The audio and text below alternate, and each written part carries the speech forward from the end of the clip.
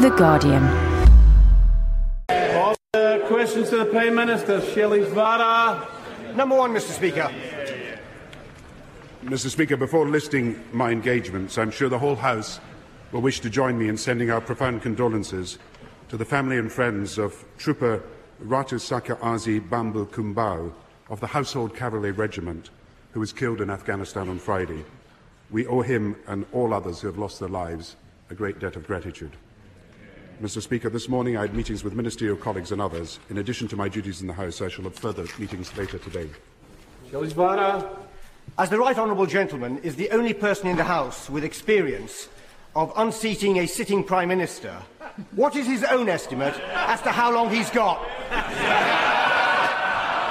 Mr. Speaker, once again, the big policy questions of substance.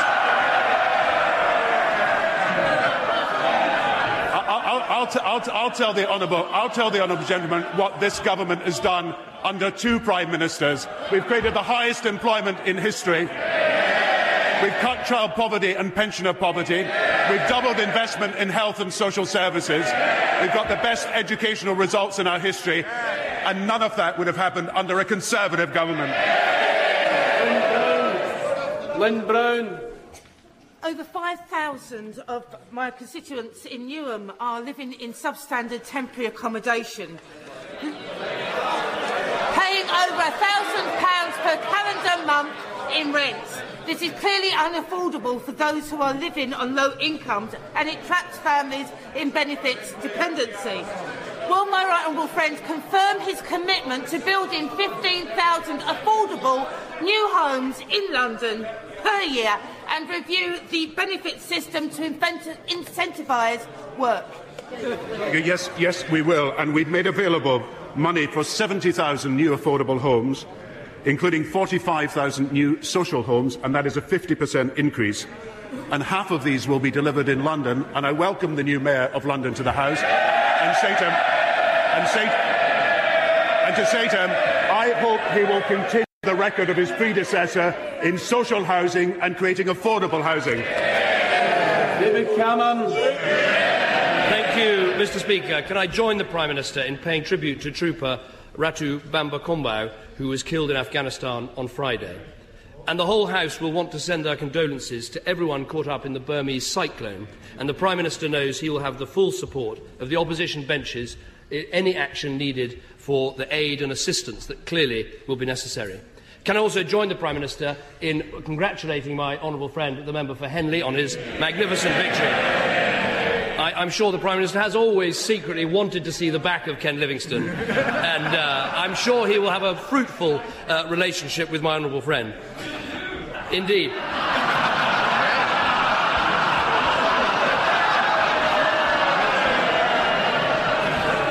Following Thursday's elections, the Prime Minister said he would listen and lead. So let me start with an issue of leadership. Labour's leader in Scotland, Wendy Alexander, says there should be a referendum now on Scottish independence. Does he agree with her? That's not what she has said. Mr. Speaker, the Conservative Party, the Liberal Party and the Labour Party have joined together in setting up the Calman Review, the Commission on Devolution.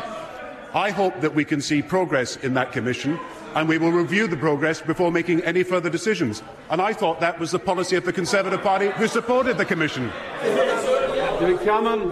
think the Prime Minister is losing touch with reality. This is what Wendy Alexander said. I don't fear the verdict of the Scottish people, she told BBC Scotland on Sunday. Bring it on. What else could that possibly mean? So can I ask him again, does he agree with Wendy Alexander or not? It's not much leadership if no one's really following him. Mr. Speaker, the Calman Commission has been set up to review the progress of devolution. I believe that all parties in the House will welcome the fact that it is looking at all these issues. When we review the progress of the Calman Commission, we can make further decisions.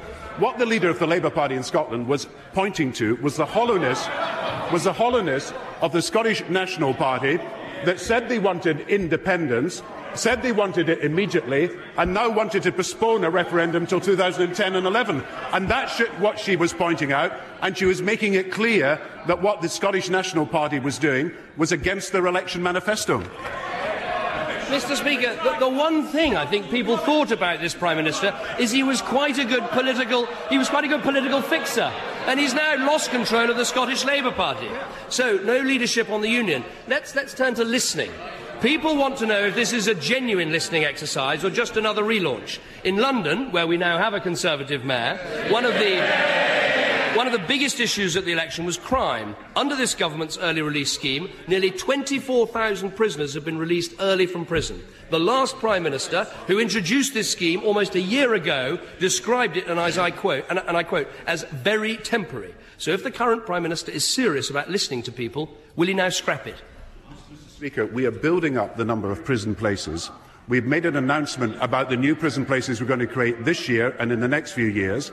And when we have built up the number of prison places from the 60,000 we inherited, now 80,000 to 82,000 and then 86,000, we will make our decisions on the right thing to do about early release.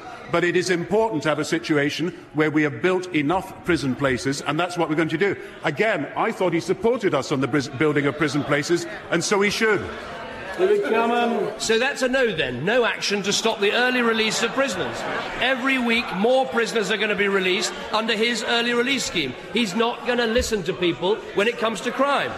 Now, up and down the country, people told the government in the clearest possible terms that they wanted to keep their local post office. The former Home Secretary, the Right Honourable Member for Norwich South, they should listen to the former Home Secretary. He's always got something helpful to say. And he said this: the current review is over-bureaucratic and should be suspended. So will the Prime Minister listen to people and halt the closure programme for the post offices? Speaker, once again, he's proposing to spend money he doesn't have. He knows perfectly well that we are putting £1.7 billion into post offices. That is to keep as many post offices open as possible. We've just published the London results of the review have just been published and saved some of the post offices in London. But the fact of the matter is he has no money to be able to keep further post offices open, and he should stop misleading the electorate about what he can and can't do. So that's another no then. He's not listening to people on the post office. When it comes to the post offices, when it comes to releasing criminals, when it comes to taxing the low paid, people will just conclude this whole listening exercise is just empty words. 7 months ago, the Prime Minister called off the general election and said he wanted more time to set out his vision.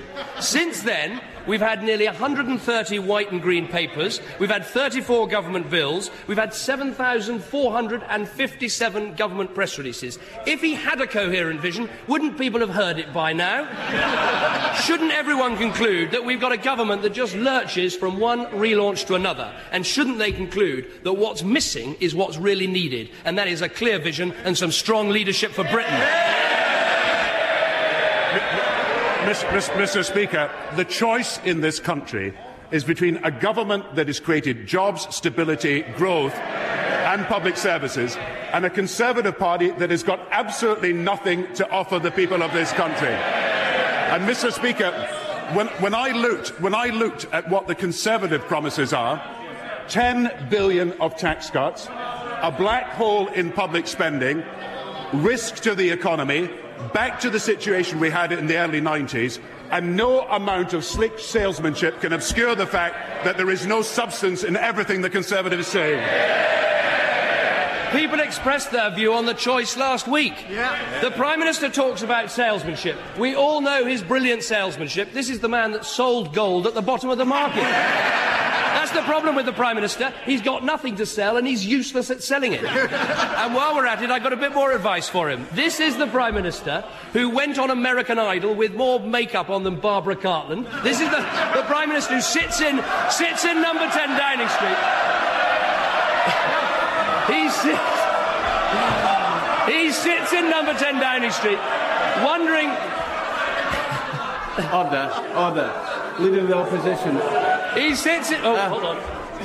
He sits in number 10 Downing Street, waiting for Shakira to call, waiting for George Clooney to come to tea. I got a bit of advice from him. Why doesn't he give up the PR and start being a PM? This is the man who tries to lecture us on presentation. This is the man who tries to lecture us on style. Because, Mr. Speaker, there is no substance in any of his questions. And, Mr. Speaker, the choice is between a government that has raised the minimum wage and a Conservative Party that opposed the minimum wage. The choice is between a government that has taken 1 million children out of poverty and the Conservative Party that trebled poverty. And no amount of presentation from the Conservative Party can obscure the vital questions that the choice in this country is between a Labour government that delivers and a Conservative Party that just talks. Senator McCarthy-Fry. Mr. Speaker, during the 80s and early 90s, many families in Portsmouth had to cope with sky-high interest rates, rampant inflation and little likelihood of finding work. Since then, sustained investment in jobs and training has led to the highest employment levels ever.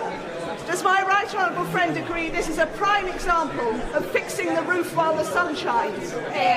Mr. Speaker, there are more people in employment in this country than at any time in our history. There are more vacancies for jobs, and we have cut unemployment to its lowest level since 1975. And that could not have happened if we'd followed the policies of the Conservative Party. And more than that, there are 1.8 million more homeowners in this country, and that could have not happened if we'd had the 15% interest rates that we had under the Conservatives. Order. Nick Clegg. May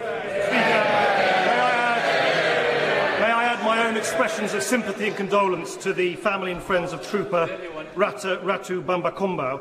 And also, I'm sure I speak on behalf of all members of the House when I extend our expressions of sympathy and condolence to the family and friends of Ray Mickey, the former member for Argyll and Bute, who sadly passed away just last night.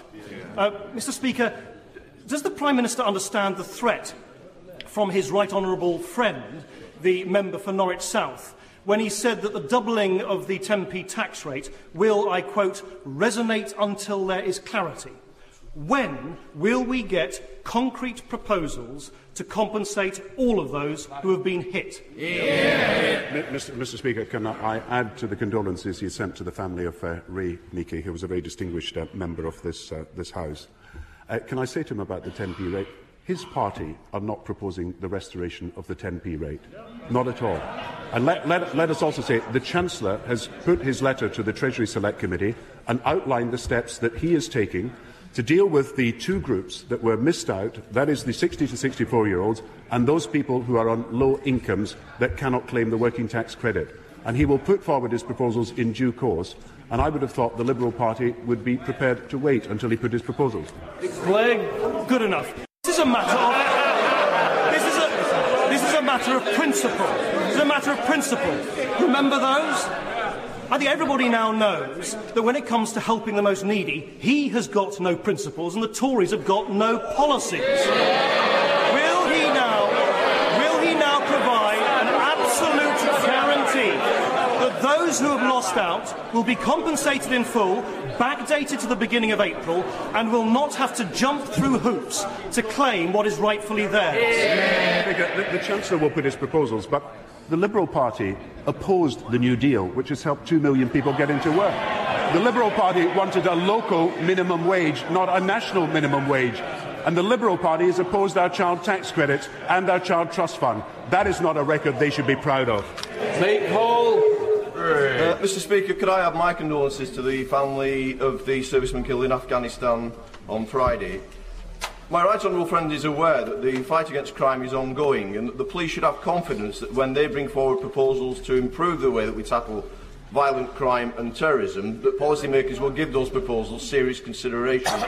What does my right honourable friend have to say to those members of this House who claim to be on the side of the police but don't back that up when it comes to votes in this House, when we bring forward measures to bring in a national database on DNA and to impose mandatory sentences for rapists and those who carry guns and knives?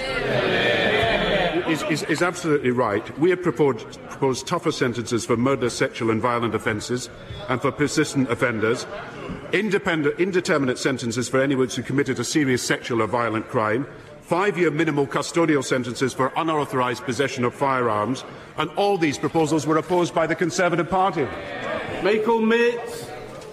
Does the Prime Minister recall agreeing with me when I suggested to him a month or two ago that the House was going to need a much better and fuller explanation as to why the increase in time is being sought by the government for holding people in detention without charge?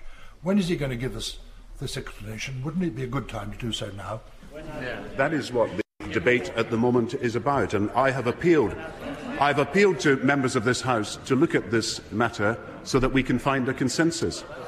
And I've said that the Civil Contingencies Act, which some people wish to use for this purpose, would mean that you would go beyond 28 days but have to declare a state of emergency to do so.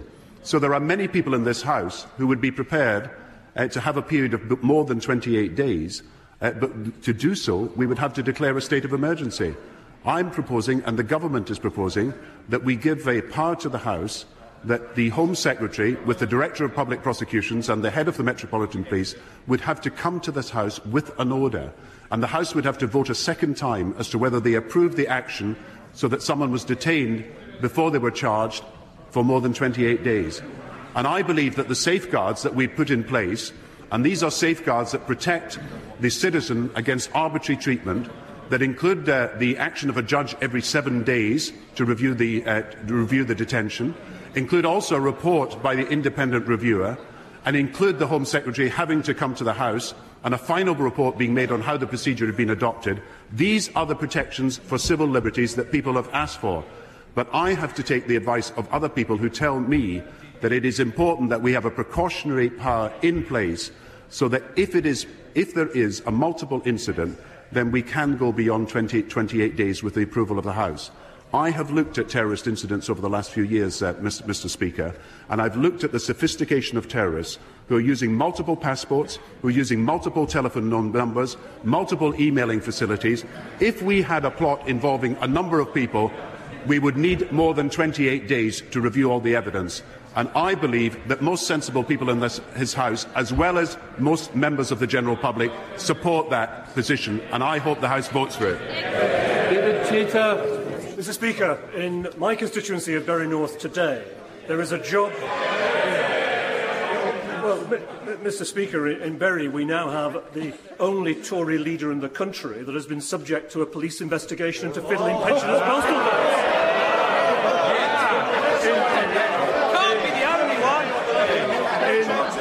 In my constituency of Bury North today, there is a job for almost everyone able and willing to work.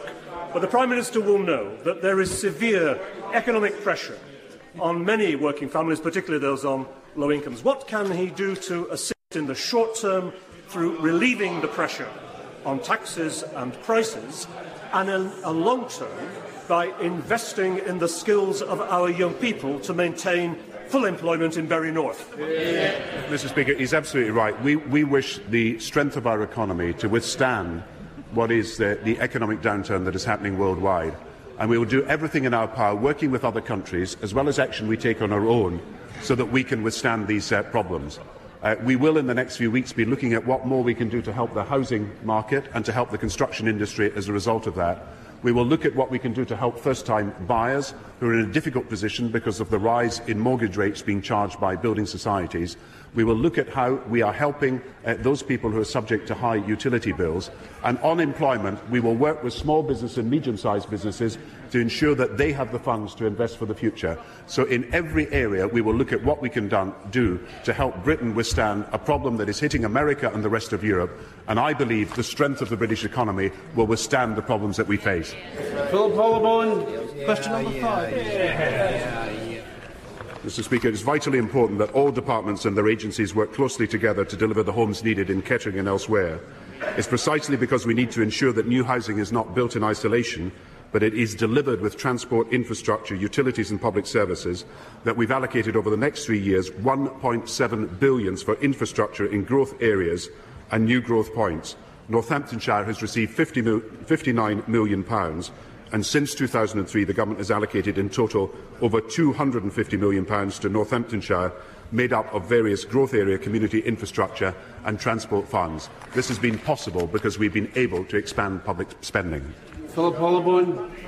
Mr. Speaker, local residents would like a meeting with the Prime Minister so that he can explain to my constituents why the Government's plans to increase the number of houses locally by 1/3 by 2021, on the one hand, is being matched by cuts in the train service and restrictions on the use of the local road network on the other. Will the Prime Minister please agree to a meeting? Mr. Speaker, I can just say to him that £1.7 billion is being allocated for infrastructure, and Northamptonshire alone has received £250 million. I, of course, will look at what he says, but he has got to agree with me that no government has spent more on public services and public infrastructure than we have, and his county has benefited as a result of that. Mark Hendricks. Mr. Speaker, would my right honourable friend join me in congratulating Lancashire Police on the excellent work they've done over the last 18 months in closing down cannabis factories across Preston? And would he continue to campaign against the use of cannabis, particularly given the effects on health and obviously the social problems it causes, but obviously because there are new forms of cannabis, such as skunk, which are far more dangerous and much stronger than previous forms, and particularly because it's causing so many problems with crime? Mr. Speaker, I'm grateful for the work that is done by the police authority and the police in his area. The Home Secretary will be making a statement on this matter just after question time, but I think it is generally agreed that the quantity and also the type of cannabis that is being sold in the streets of our cities, and equally the threat that is there for the mental health of many of the people using that, makes it necessary that we look at this matter again. And I believe that the recommendations that the Home Secretary will put forward will not only be in line with what the public wants to see, but also what the police wants to see. And I believe the House will be pleased that she is also taking new measures for enforcement that will be welcome, I think, in all parts of the country. Mr. Speaker, Mr. Ken Livingstone, the outgoing Mayor of London, has said, he's gone, of course, yes, the sadly gone Mayor of London has just has said that he's looking forward to doing a spot of gardening and taking his children to school. What is the Prime Minister looking forward to when he leaves office? Mr. Speaker, I'm looking forward to building a stronger economy in Britain. I'm looking forward to creating more jobs in our country. I'm looking forward to building a better health service, and I know we'll get no help from the Welsh Nationalist Party, but we will go ahead and do it for Wales as well. Thank you, Mr. Speaker.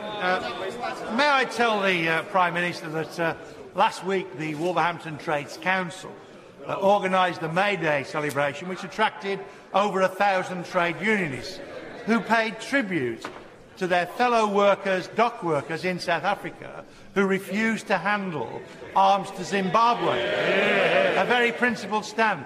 Can I ask the Prime Minister to give his support to that action and to recognise that where trade unionists act to intervene on international business for humanitarian aims, they are to be supported, even though sometimes their governments look a little tardy? Mr. Speaker, I have given support to those South African workers who stopped an arms shipment coming from China that would have gone to Zimbabwe.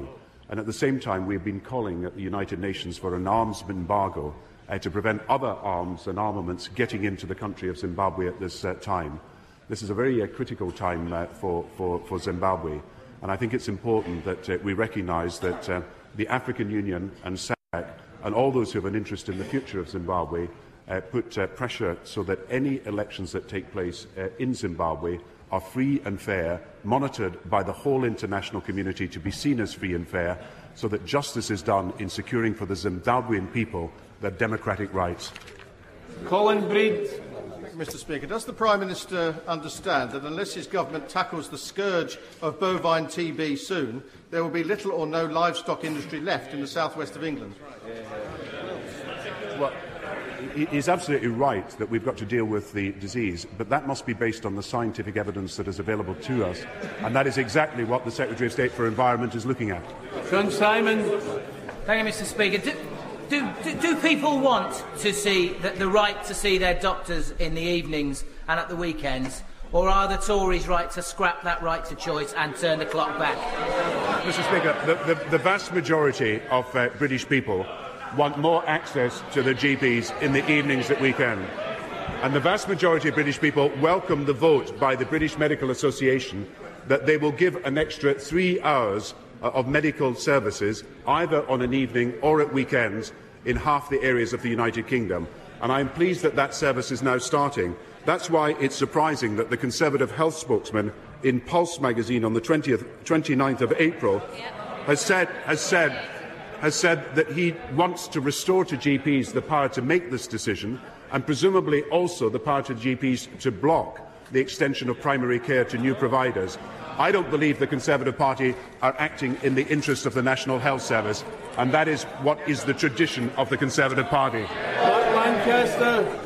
Thank you, Mr. Speaker. Last weekend, the Prime Minister claimed to share people's pain at the rising cost of living. So can he tell the House how much it costs to fill up a family car in his constituency, and when exactly he last had to do it himself? Mr. Speaker, the cost of petrol has gone up as a result of what's happening around the world. A barrel of oil is now $110. A litre of petrol. Order. Allow the Prime Minister to speak. Allow him to speak. The Prime Minister. Order. A litre of petrol is now £1.10 in many places, and it is rising in some other places. The important thing is that we have postponed the fuel duty increase, and we are doing what we can to work with OPEC to get the price of oil down. I think he would agree with me that in every part of the world, when oil prices rise, it hits households and it hits motorists, and we're doing everything in our power to get the price of oil down. Andrew Dismore. Tomorrow, Israel will celebrate the 60th anniversary of her independence. Will my right honourable friend join me in congratulating the Israeli people on this important anniversary of their vibrant democracy and economic achievement, particularly in the high-tech industry? And will you assure Israel of the UK's continued support and friendship into the future? I wish to add my congratulations to the State of Israel on the 60th anniversary. And Israel has come a long way in those 60 years. And I look forward to being present at the Finchley United Synagogue with the Chief Rabbi this evening to celebrate 60 years. Israel's future is as part of a secure Middle East, and it must remain optimistic that this can be achieved. And we will work with people of both sides to secure a settlement, a two-state solution, with a viable Palestine alongside a secure Israel. And I believe that is the best guarantee of the future of Israel in the next 60 years to come. Nigel Evans. Thank you, Mr. Speaker. A populist poll out today of Labour supporters has said that the Prime Minister should step aside for a younger, fresher and more charismatic leader. I suspect a few of his colleagues were on the receiving end of those calls. Does he not understand the anger of people about his crippling tax increases which have hit the poorest in this country? And he's got two proposed tax increases for those motorists, those with family cars, a £400 vehicle excise duty and a proposed 2p increase on fuel in the autumn. Will he now ditch those proposed tax increases before his colleagues ditch him? Mr. Speaker, it is right. It is right that households are suffering as a result of what has been happening in a world downturn. And it is right that fuel prices have gone up, and it is unacceptable that so many people have lost out as a result of that. That's why we have postponed the fuel duty rise. That's why we've increased the winter allowance by £50. That's why we've negotiated with the utility companies a deal that £100 million next year will go to help low-income households in this country. And I have to say to him that none of that happened under a Conservative government when people were suffering. Last week, Nestlé opened a brand new £15 million chocolate factory in my constituency. Does the Prime Minister agree with me that that's a vote of confidence by a foreign multinational company in the British economy and in the City of York? And would the Prime Minister come to York or ask his Secretary of State for Business to come to York to see the fundamental strength of the British economy? I congratulate the companies in his constituency that are expanding, and the fact that long-term unemployment in his constituency is down by more than 80%. The reality is that while unemployment is rising in other countries, employment is rising in Britain. And that is because of the fundamental strength of the British economy, something that I believe that all people who look at that will accept. And we will continue to create more jobs in this country. James Gray. Mr. Speaker, does the Prime Minister ever wonder why on earth he took the job? I took the job for the reason I gave in my answer to the last question, to create jobs for people, to create better public services, to tackle poverty, and to make Britain a better place. And isn't it remarkable that not one question coming from the Tory backbenches is about the substance of policy. They cannot face up to the big policy questions facing this nation. Linda Gilroy.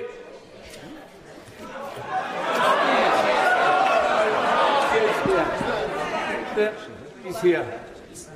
Gilroy.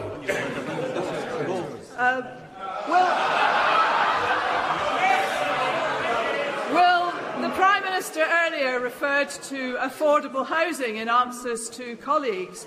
But can he tell the House more about what he is doing to ensure that those who are struggling to pay their mortgages have the leeway with which to manage their budgets? He's absolutely right. We are in discussions with the Council for Mortgage Lenders to enable mortgage lenders to get a better deal when they're faced with difficulties in paying their mortgage bills. And at the same time, we put forward proposals for a shared equity scheme which will allow more people to buy a percentage of the house, even if they're not in a position to buy all the house as a result of changes in the rates that are being charged for mortgages. And we will do everything we can to help young home buyers get on the first rung of the housing ladder. For more discussion and analysis, download Guardian Daily. That's the Guardian's news podcast, available first thing in the morning, Monday to Friday. For more great downloads, go to guardian.co.uk/audio.